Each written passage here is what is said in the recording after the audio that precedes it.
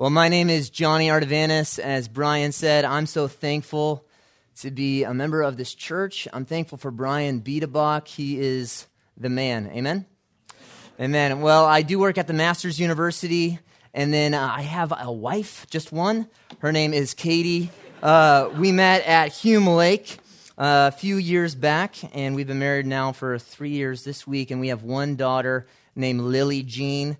You can't miss her if you see a baby that looks like she's never missed a meal and is packing on the pounds. That is my daughter, Lily. She's 10 months old. I'm thankful for a number of the people. I've never been in Steadfast before, but I'm thankful for a number of the people that are here that I see. Rick and Carrie Dempsey, who are family to me. Tim and Wendy Kane, who kind of raised me. I moved in with Tim and Wendy when my parents moved from this area up to Kingsburg, California. I think I saw you on a walk after my dad and mom moved up to Central California, and I didn't know you too well. And I remember you asking me where I was going to live when they moved, and I said I have no idea. And then I lived with them for the next 2 years, I think starting a few weeks later. So I'm thankful for their kindness, and I'm thankful for the opportunity to open up God's Word with you this morning. Can I pray for us, and then we'll jump in? God, we are so grateful for the privilege of being together. We're thankful for the opportunity to open up the living and active Word of God. And Lord, we pray this morning not as just a routine or a tradition of transition between worship and the preaching of your Word. We pray because we acknowledged what the psalmist says. God, we need you to open our eyes so that we may behold the wonderful things within your Word. So Lord, I pray that for my own heart, and I pray that for all of our hearts here, God, that you would open our eyes, Lord, that we would see how wonderful your truth is and how relevant it is for our lives. Would you give us an exalted view of the character of God this morning, and would you teach us how to live in light of who you are? We love you, Lord, and we're so grateful that you love us. We pray this in your name, and all God's people said, Amen. Well, one of the main thrusts of wisdom literature within the Scripture is to get us to think, to consider who God is, and then to consider who we are in light of the character of God. And one of the predominant themes that wisdom literature compels us to contemplate is the brevity of our own lives. In Job says, "My days are swifter than a weaver's shuttle." I don't weave, but I get the picture. In Ecclesiastes, we see that life is like a vapor, like a puff of cold air on a cold Chicago morning. I grew up my childhood in Chicago, and I remember I used to walk outside and just take a breath, and you would see it in the air, and then it would quickly evaporate. And Solomon in Ecclesiastes says, your life is like that puff of cold air. Proverbs says, you don't even know what your life will look like tomorrow. Life is a vapor. It's brief. It's unpredictable. I listen to sports radio in the morning as I head to the gym. I often see the cross-country guys there, and they're working out after they've done a routine 10-mile jog, which I don't understand. But I listen to sports radio as I head to the gym, and I was recently listening to Colin Cowherd. If you're not a sports fan, I forgive you, but I want you to listen to what he said. Colin was commentating on the death of Dwayne Haskins. He was a standout quarterback at Ohio State University, and he was now looking to continue his career on the Pittsburgh Steelers. But Dwayne Haskins had died the day before at the age of 24. And the question is, how did Dwayne Haskins die? Well, Dwayne died because he was hit by a dump truck walking outside of a restaurant and pronounced dead on the scene. They were commenting on the tragedy of a man who died so young. And the words that they used were especially interesting to me in light of my recent study. The commentator said, quote, "It's such a tragedy he died. He had his whole life in front of him." This is a normal thing to say when people die young. What a tragedy. They had their entire life in front of them. But the scripture, that's a hard word to say. But the scripture is going to teach us this morning and ask us probing questions. Don't you understand, young man, young woman, busy dad, middle-aged mom? You don't have your whole life in front of you. You're not even promised tomorrow. I remember a couple years ago I was teaching at Hume Lake, and afterwards some kids came up to me and said, "Hey, Johnny, did you hear Kobe died?" And I was just, what? I mean, I love Kobe. It was such an interesting thing for me because I didn't know the guy personally, but I felt like I did. And it's just ironic. Kobe can beat the Celtics, but he can't anticipate or determine the day of his death. And this isn't my attempt at a pithy soundbite. It's the punch in the gut from reality that we need. You are mortal, and your days are numbered. As Christians, we are committed to living for the glory of God, but to be consumed about living for the glory of God means that we are mindful of the fragility and fleeting nature of life. Jonathan Edwards used to pray in this way, that God would stamp eternity on his eyeballs. He wanted to live his life with an eternal perspective. He wanted to view every single person as if they had an eternal soul. He wanted to live each hour as if it was the last hour. He was an unusual man in this regard, and that's why God used him in an unusual way. Distracted disciples don't turn the world upside down. The question this morning is, how can we live our short life well? And to answer that question, we will look at the 90th Psalm. Although 90th in its placement, it is the first psalm ever written and the only one written by Moses. I love the Psalms. We live in a world of posturing and pretend and facades and masks, but in the Psalms there is the presence of total transparency before God and before others. There's no stoic denial of emotion within the Psalms. The Psalms tell us who God is, how to respond to misery, heartache, pain, and misery and sorrow, and how to respond to delayed answers to prayer, how to deal with our own sin or when we've been sinned against. They address many of the most probing questions in our mind. The Psalms become the articulation of Christian experience. And in Psalm 90, the title is given at the beginning, A Prayer of Moses, the Man of God. This is the proper title for the leader, lawgiver, and prophet of Israel. This man of God wrote this psalm during the wilderness wanderings of Israel as they traveled to the promised land of Canaan. If you remember, when Israel arrived at Kadesh Barnea after coming out of Egypt, the Lord commanded them to what? To take the land. But the people refused, and their lack of faith angered God, who sent them back in the wilderness for 40 years. And then for 40 years, Moses led the children of Israel in circles through the Negev until an entire generation died. And if you go to Israel, you'll understand that they were not leagues from the promised land. They were yards from the promised land. Moses, the pastor of 2 million people, did more funerals than anybody else in human history. If any generation wasted their time, their talents, or their opportunities, it was the people that Moses was responsible to lead. The wilderness became a graveyard, a wasteland of bones. And all of those funerals, all of those deaths served as a reminder of the transitory and fleeting nature of human life. You are going to die.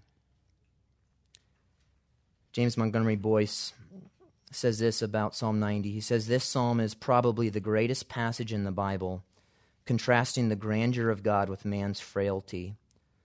Now, in order that the Lord would teach us to number our days, we're going to see in this psalm Moses break down 4 attributes of God that will compel you to live your short life well. 4 attributes of God that will compel you to live your short life well.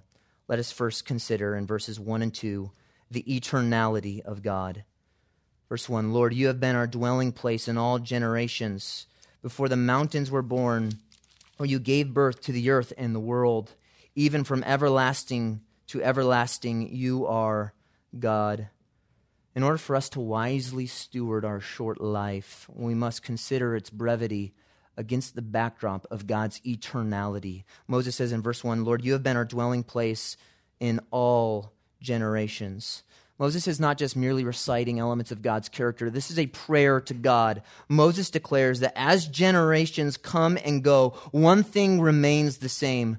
Lord, you have been our dwelling place forever. These people were nomads. They were pilgrims. They were for 400 years in bondage in Egypt. And then once they left Egypt, they were wandering around in the desert for 40 years. No one understood homelessness like the people of God. But here in verse 1, Moses is struck by a precious and profound reality. No matter where their body has been, God has been the home for their soul. Spurgeon asks, have you ever known what it is to have God for your dwelling place and the sense of comfort? Well, if you, like the Israelites, feel like a tumbleweed bouncing around in the wilderness, God tells you, I am your home. If you are a believer, your dwelling place is not a place. He's a person. Your dwelling place is God himself, and the text says in all generations. Moses reflects on past providences of God, but details for readers today through the living and active word. God's sheltering, his protection, and his provision for his people didn't begin with the exodus of Egypt, nor did it end there. He is our constant refuge. We live in an ever-changing, divided, and dying world. But Moses says, oh God, I'm so thankful one thing stays the same, that you are the home of my soul. Questions are asked in Scripture as you read them. They're probing questions. Do you feel out of place? Do you feel nomadic? Well, then listen to the words of the well-known hymn. O God, our help in ages past, our hope in years to come, our shelter from the stormy blast, and our eternal, what? Home. Verse 2. Before the mountains were born, or you gave birth to the earth and the world, even from everlasting to everlasting, you are God. I mentioned that for a number of years I lived at Hume Lake, and it's at this intersection right in the middle of Kings Canyon National Park and Sequoia National Park, and right there in the middle of those mountains, there's a lake. And I often go up to students, little kids that are there at the lake, and I say, hey, buddy, who made that lake? And they say, God. And I say, no, he didn't make that lake. That lake was not made by God. That lake was designed by John Eastwood and constructed by the Hume Bennett Lumber Company in 1908. And it was the first multiple arch concrete reinforced dam in the world, bud, not made by God. During lumber operations, the lake stored logs for an adjacent mill and supplied water for a flume that would transport this cut lumber down to Sanger, California. If you've ever been to Hume Lake, though, you know that it's still beautiful. But the mountains that surround that lake were not made by John Eastwood, the inventor of concrete reinforced multiple arch dams. The mountains were made and begotten by God. And they were there before my grandpa or my great-grandpa, before Washington or Whitfield or Alexander the Great or Aristotle. Those mountains have been there forever. And the mountains in Scriptures are symbols of solidity and strength. And that's why the psalmist says in Psalm 121, I lift my eyes up to the mountains. From where does my help come from? Mountains draw our attention upwards. They draw our focus towards God. And the psalmist is reflecting here, before the mountains were brought forth, or you ever made the world, you have always been God. These mountains, God, are ancient to me, but they are babes to you. Sometimes I used to go on walks, and when I was at Hume, I used to travel much internationally and just see what different missionaries are doing all around the world, and I've been in some pretty remote places. And I like to walk and just go, man, I wish I could have a movie about what's happened here. You know, if you could see, if these trees could talk. The trees don't talk, and nor do the mountains. But the God who made them does. And he is the one who is going to teach us to number our days. I find it interesting that in the only psalm Moses writes, he considers the eternality of God as one of the chief foundations for us to live our lives on. And I think it's because years earlier, Moses stood before the presence of Yahweh at a burning bush. And before God commissions him on that great journey, he reminds him of something that separates Yahweh from man. He says, I am the God of Abraham, Isaac, and Jacob. I am the God of the past. I am the God of the present. I am the God of the future. Moses, I am eternal. And as Moses leaves that burning bush for a daunting task, Yahweh wants Moses to know, listen here, Moses. Pharaoh has a beginning, and he will have an end. but only I am from everlasting to everlasting. Sometimes the eternality of God just kind of trips off our tongue. We sing songs like, "You are the everlasting God." But we live in a shaking and crumbling world. And God says, put the Pharaoh, Moses, put that Pharaoh against the backdrop of my eternality, and the giant in your life will immediately shrink, and you'll be able to rest in my eternal power and love. So first we are to consider the eternality of God, and then in verses 3 through 7 we are to consider the sovereignty of God. Moses says in verse 3, "You turn man back into dust and say, 'Return, O children of men.'" Humanity lives under a sovereign decree of death. We all die. We are all dying. We are all conceived in sin. And because we are conceived in sin, it says in Psalm 51, we all have a date with death. Hebrews 9:22 says, "It is appointed for man to die once, and after that comes the judgment." We return to the dust. I remember being at a gravesite when I was a boy, and I heard the familiar line for the first time, "Ashes to ashes, dust to what?" Dust. We all return to the dust, but the question is why? Why? Well, verse 3 tells us, "You turn man back into dust and say, 'Return, O children of men.'" Moses says that the Lord is the one who returns us to the dust. Sometimes when people die young, we say they died prematurely. But overall, it was God himself that turns people back into the dust. And you and I won't exceed the number allotted to us by a single moment. That's what Psalm 139 says, is it not? That all of our days were written in his book before one of them came to be. This is how priceless time is. It has been allotted by God, and God is the one who turns us back to where we came from. We came from the dust, and we will return there. Verse 4, "For 1,000 years in your sight are like yesterday when it passes by, or as a watch in the night." God superintends what happens in time, but he himself dwells outside of it, and he is the sovereign ruler over it. Moses says, 1,000 years in your sight are like a blip on the radar to an eternal God. Here are the empires of the last 1,000 years. I want you to bear with me for a second because I want you to consider what Moses is saying. Here are some of them. The Holy Roman Empire, not to be confused with the Roman Empire, the Western Chalukya Empire of South India, the Western Qi dynasty in China, the Second Bulgarian Empire that lasted 237 years, the Mongol Empire, the Ottoman Empire that lasted for 623 years until 1922, the Aztec Empire, the British Empire, the German Empire, the American Empire.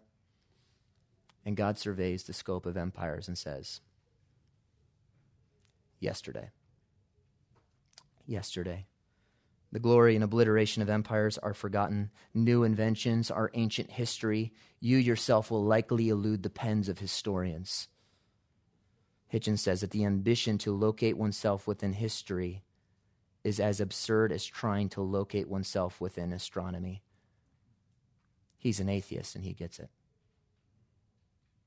You will be forgotten, but God sees the scope of eternity and he rules over it because he is sovereign.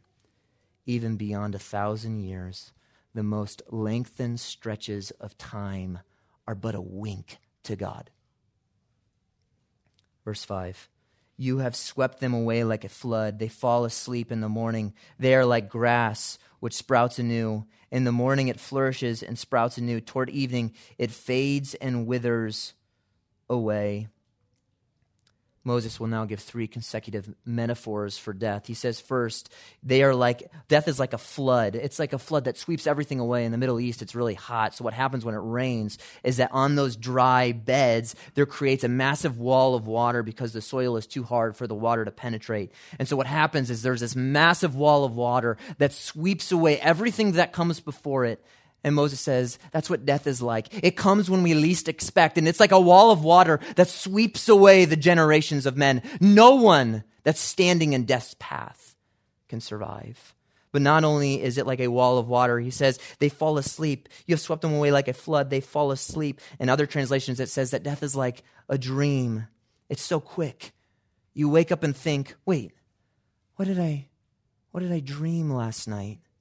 But you can't remember the dream because the dream was too brief. And Moses says, in that same way, your life is like a dream. But many people today are asleep to life's brevity. Moses then says that we are like grass. In the morning it flourishes and sprouts new. Toward evening it fades and withers away. We are not cedars of Lebanon. We are not oak trees. One of the most common metaphors in Scripture to describe your life is a blade of grass. Grass fades and withers, but sometimes grass is cut short. We expect to pace out the end of our lives by an estimation or awareness of our fading and withering, and we never think the life that will be cut short is our own. Grass fades and withers, and sometimes it is cut short. Spurgeon says this, here is the history of the grass. It is sown, grown, blown, mown, gone. And the history of man is not much more. Isaiah 46 says, all flesh is grass, and all of its beauty is like the flowers of the field. Grass withers, flowers fail. God is forever. Dreams don't last forever, and neither will your life. Don't you see how important it is to live your life for the glory of God? Moses will then lead us to a third attribute of God in verses 7 through 12. First, we considered his eternality. Second, his sovereignty. Now we will consider the justice of God in verses 7 through 11. He says, for we have been consumed by your anger, and by your wrath we have been dismayed. This third section of the psalm reveals to us that death is sure because we are sinners. The holy justice of God demands that sin be punished. We are under a curse. Romans 6:23 says that the wages of sin is what? Death. When we receive the news of someone's death, we often ask the question, how did so-and-so die? What happened? What happened? When did they die? How did they die? The circumstances may differ, but the reason is always the same. You and I die because we are sinners. Sin kills us. At the bottom, the foundation of life's brevity, fragility, and the tragedy of life is sin. Think about the context. Moses is walking through the wilderness, and he sees all of these bones, all of these, just think about in tombstones, if you will. And he's looking around, and he's considering, why? An entire generation of men dead. It's because of sin. Why do we die? Why do we have a relatively small number of days on earth? It's because we're sinners and because sin is serious. And the question for us is, if sin is so serious, why do we treat it so casually in our own life? One pastor notes, we get angry about the wrong things for the wrong reasons and express it in the wrong way. But God's anger towards sin is a holy anger. For we have been consumed by your anger, and by your wrath we have been dismayed. God's wrath is his divine response to man's unrighteousness. Verse 8, you have placed our iniquities before you, our secret sins in the light of your presence. There are no secret sins to God. You may be able to hide your sin from people, but you cannot hide your sin from an omniscient God. With God, the camera is always rolling. The microphone is always on. I remember when I was a kid, one of my favorite movies was Mighty Joe Young. Remember that movie? The massive gorilla. There's this part where the trainer is interacting with Mighty Joe, the biggest gorilla on earth. And they love this one scene or this one part in Mighty Joe's life where he's playing hide and seek. And he goes and hides behind a blade of grass. And they're going, where are you, Joe? Where are you, Joe? Where are you, Joe? And it's stupid, right? It's a massive gorilla, and it's right in front of them. This idea of you trying to hide your sin from God is that very same idea. Hebrews 4:13 says that all of our life is uncovered and laid bare before the eyes of him who sees everything and to whom we will give an account. You may delete your internet search history, but God searches and knows your heart. And everything is uncovered and laid bare before him. and not just our actions. Ezekiel 11:5. For I know the things that come into your mind, saith the Lord, every single one of them. And all of those secret sins, all of those secret thoughts are brought in the presence of the God who rules and reigns and superintends all things. Verse 9 says, for all of our days have declined in your fury. We have finished our days like a sigh. As for the days of our life, they contain 70 years, or if due to strength, 80 years. Yet their pride is but labor and sorrow, for soon it is gone and we fly away. Who understands the power of your anger and your fury according to the fear that is due you? He's saying, who considers how angry you are towards sin? We I even struggled with what to teach on today, because I was actually looking at some Psalms. Recently, we were on our student life retreat with the master's students, RAs, Chapel Bend, Campus Life, and we were looking at Psalms as well. And I think in our own life, especially in a truth-filled environment, there's a danger of spectrum shifting, where if the world and the church culture says so much about the love of God, we can often swing to the other side of the pendulum and stress the holiness of God at the expense of his love. If the world's stressing the grace of God, we might stress the law of God and the need for obedience. And here, Moses is considering the reality that some of us, it's possible to consider his love and his grace and lose sight of how much God hates and is grieved over our sin. He says, who actually considers how much you hate sin, God? Who contemplates the fury in your heart towards wickedness? No one in this room fears God too much. Not a single person. Want to know how much God hates sin? Well, then look at God's Son hanging naked on a cross, murdered by the people he came to save.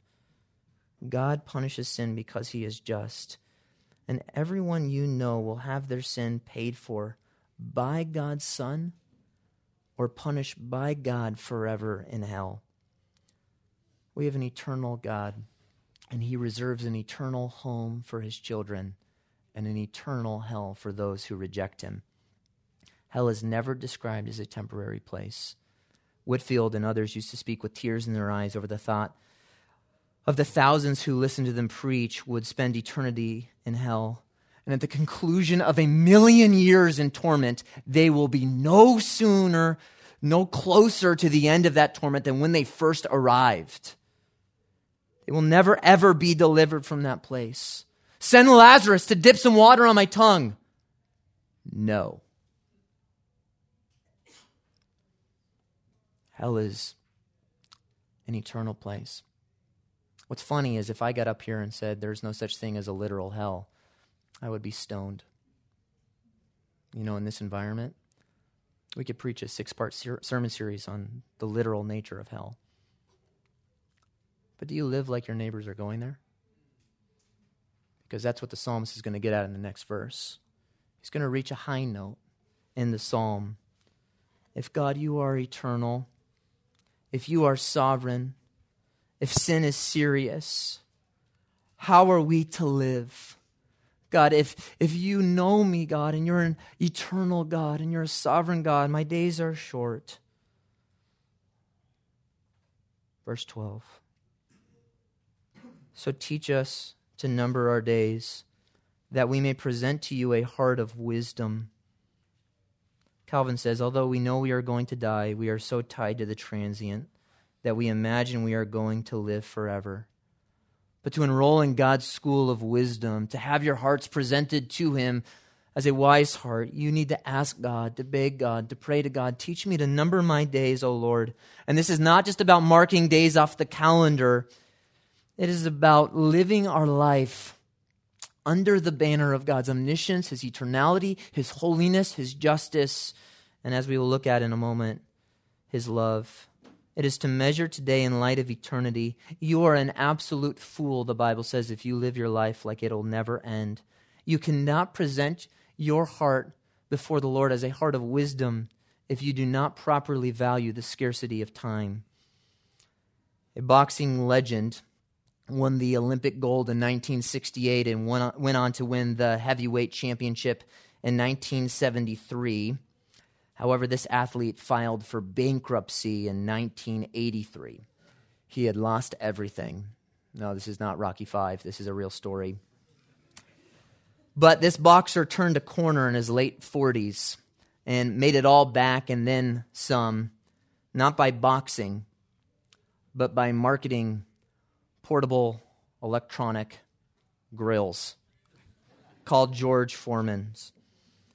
He lost it all, and now George Foreman is worth roughly $500 million because he got the licensing rights to panini makers. Fortunes are lost, and they can be rebuilt. But no one here can have back yesterday. Once it is gone forever. Don't waste your life, the psalmist is saying. Don't waste your neighbors. Don't waste the parents on your children's sports teams. Once those opportunities are gone, they are gone forever. We consider the finitude of our retirement accounts, of our inventory, of our cattle, of our sheep. We know the number, but have you considered the fleeting number of your days? If I live to be 75, I have 16,400 days left. Sounds like a lot, but tomorrow's not promised to me. And as Moses led the funeral procession through the wilderness, he taught them to sing truths about their circumstances. God is eternal. God is sovereign. Life is short. Death is sure. Judgment is coming. Oh, so God, please teach me to number my days. Yet the song is not merely full of pessimism. It is filled with hope. Life, death, and judgment are in God's hands, but thankfully, so is His grace. And in the final verses, 13 through 17, we will consider the fourth and final attribute of God, which is the grace of God.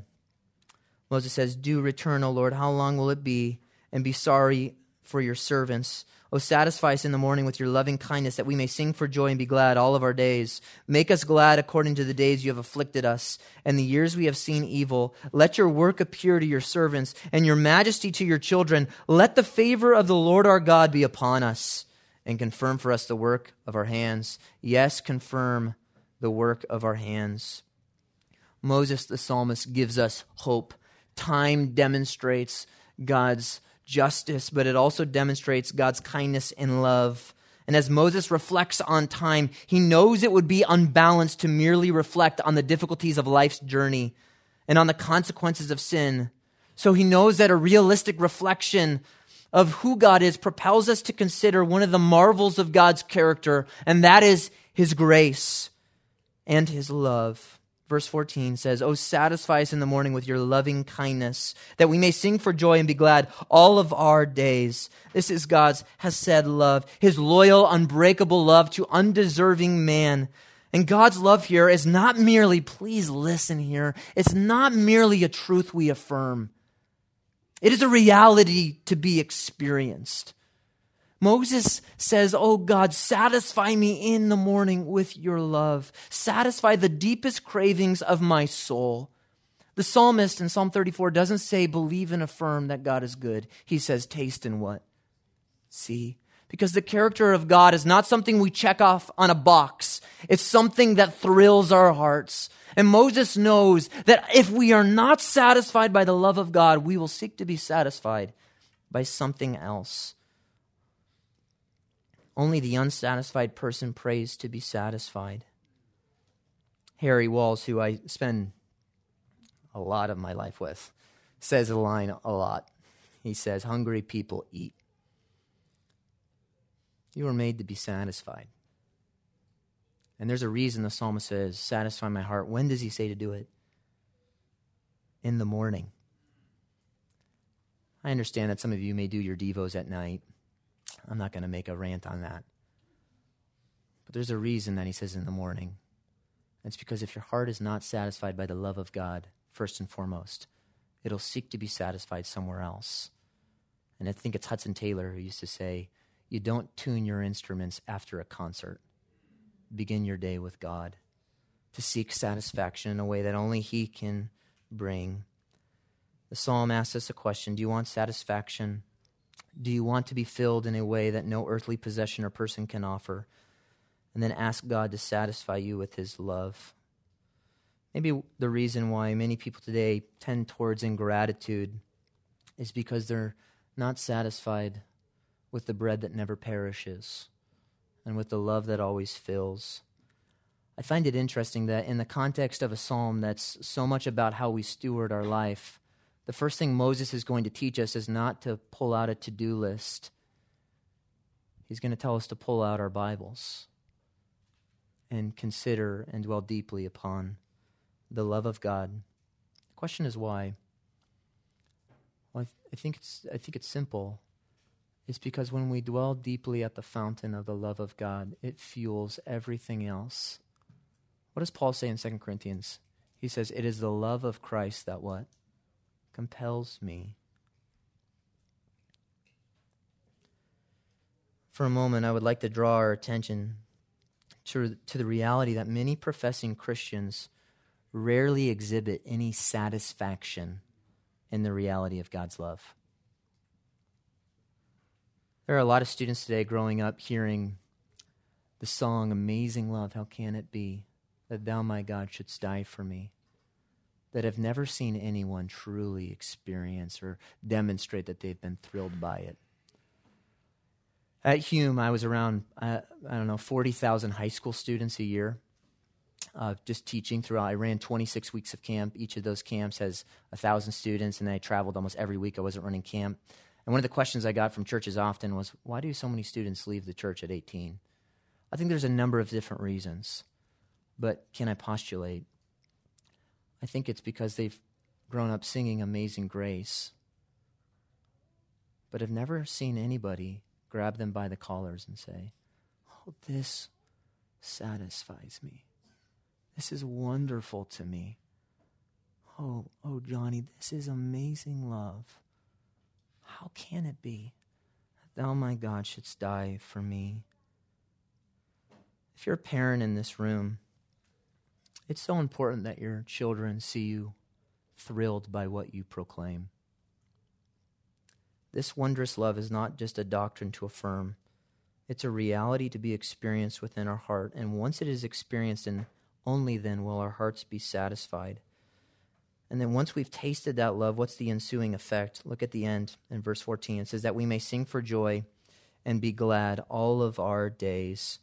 In a world of confusion and uncertainty, the Christian has a clear and certain reason to rejoice. We are, well, not just on a macro level, you are deeply loved by God. Our hearts are wired in a way to resist this idea of God's love. I remember reading Augustine when I was in college, and he has that line that he cares and he loves us as if there were only one of us. I mean, that God loves you. His love isn't divided in a pie between all of his children.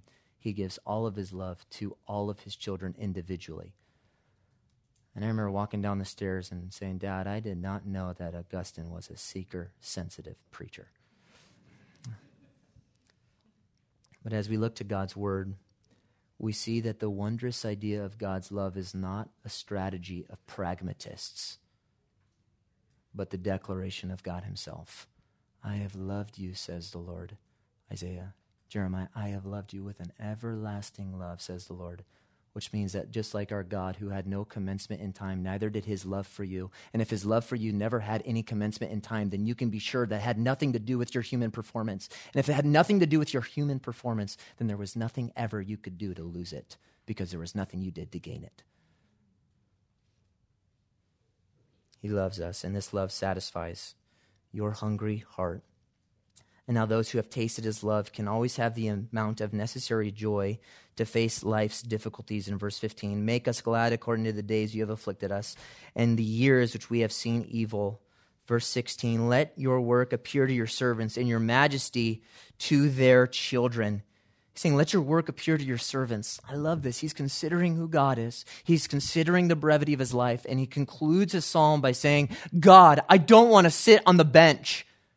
I don't want to be a bench warmer in your kingdom work. I want to serve you. I want to get after it for the glory of God. One of the key components of being made in the image of God is that we are active. To make this personal, God has given you and I a work to do. And as long as you are alive and breathing, he has given you and commissioned you to fulfill that work. Verse 17 says, let the favor of the Lord our God be upon us and confirm for us the work of our hands. Yes, confirm the work of our hands. This psalm is taking us by the hand and leading us to an answer that helps us so that the stony, bony fingers of mortality no longer bring us to despair, but to joy and purpose.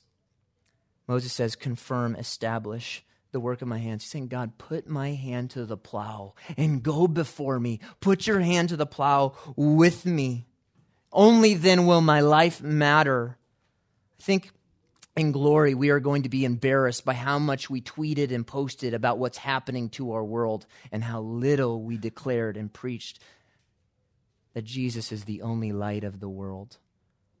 And Moses is considering the surety of death and the inevitability of judgment. And he's saying, God, confirm for me the work of my hands. God has given us an allotted amount of time. And the way that we glorify God is by leveraging and maximizing that time while on earth. Jonathan Edwards was consumed with living for the glory of God. For 1, 2, 3, 4, I want to live for the glory of God. Then what does he say next? 5, 6, 7, the resolutions all have to do with his time. Because he knew that he could not live for the glory of God if he wasted his time. C.T. Studd is known for the line, only one life will soon be passed. Only what's done for Christ will what? Last. That much is true. But the psalmist draws our attention to a certain reality that the endeavors that last, even the ones we do for Christ, are only confirmed and established when God is doing it with us and before us. He says, confirm for us the work of our hands. God, do it. I can't do this alone. Sometimes I think that when we read John 15, apart from me, you can do nothing. What we really think is, apart from God, we're not operating on all cylinders. You're just not going as fast as you could. But the Word of God says, apart from me, you can do nothing. Almost 2 years ago, my friend I worked with at Masters, he was one of the only guys I knew when I got back to the school. He called me on a Friday, said he wasn't feeling his best, asked if I could preach at his church on Sunday. He was a pastor in the San Fernando Valley. He left me a voicemail and said, hey, Johnny, would you pray for me? I'm not feeling good, and would you preach for me? And then he ended the voicemail by saying, preach hard. That was Friday night, and on Sunday, I think around 11 a.m., Mark was with the Lord. It was the most shocking death of my life in just regards to, I was just with him. The predetermined days of his life had ended. And the following Monday at his funeral, there was a video tribute to Mark, and the song that played in the background was a familiar one. And it had these lyrics: I am a flower quickly fading, here today and gone tomorrow, a wave tossed in the ocean, a vapor in the wind. That was true of Mark's life. That's true of your life. But Mark lived for that which lasts. Someone else understood the transitory nature of human life and went before us as an example of what it means to live pedal to the metal for the glory of God. Jesus himself said, I have come and I have a work to do while it is still day. Night is coming. He had an allotted mission and an allotted amount of time. Jesus understood that his life was on a divine schedule. And so is yours. How do we live in light of Psalm 90? How do we steward our short lives well? Well, if I could just point you to one idea, and then we will have to conclude our time. He saved you for a reason, and he's given you this life for a reason. It's in Peter. He says, he saved you so that you may proclaim the excellencies of him who called you out of darkness and into his what? Marvelous light. Did you know that there is a specific reason God saved you? If he wanted you to be with him, he would just take you now, if he wanted that now. But he's left you here for a reason. Discipleship definitely starts at home, but if it stays in the home, it's not real discipleship. Because God has given you a mission. And numbering your days means that you live in light of that. It means you go, man, life is brief. God is eternal. He is just, but he is so gracious. And it means numbering your days going, man, I have an allotted amount of time to do what God has set before me. And then Moses says, satisfy us in the morning, O God, with your love. Because the thought is, if your heart is satisfied by something wonderfully true, can you bear to live your life and keep that from those who have not experienced it? Oh, if God's kindness is wonderful to you, will you just hide that to yourself? Sometimes we think about our time, and I think as Christians we can huddle together and talk about how dark the world is. Jesus says, if you want to number your days, it looks simple. You live in light of the reality that you've been given an assignment by a holy, eternal, sovereign, just, and gracious God. And would you pray with me that the Lord would teach us to number our days? Let's pray. God, we love you, and we're so thankful for your Son, Jesus Christ. We're thankful for your word. Teach us, Lord, to number our days that we may present to you a heart of wisdom. God, I pray that you would give us a missional mind and seeks to reach the lost, that seeks to strive for holiness, God, because we are also called to be imitators of Jesus Christ. And so, Lord, would you conform us into your image, and would you give us boldness to declare who you are to those who will one day experience your justice. And Lord, would you please be in us and through us instruments of your grace and your love to those who need it. We love you, Lord, and we pray that you would satisfy us this morning with your love for us. Praise your name. Amen. Thank you, guys.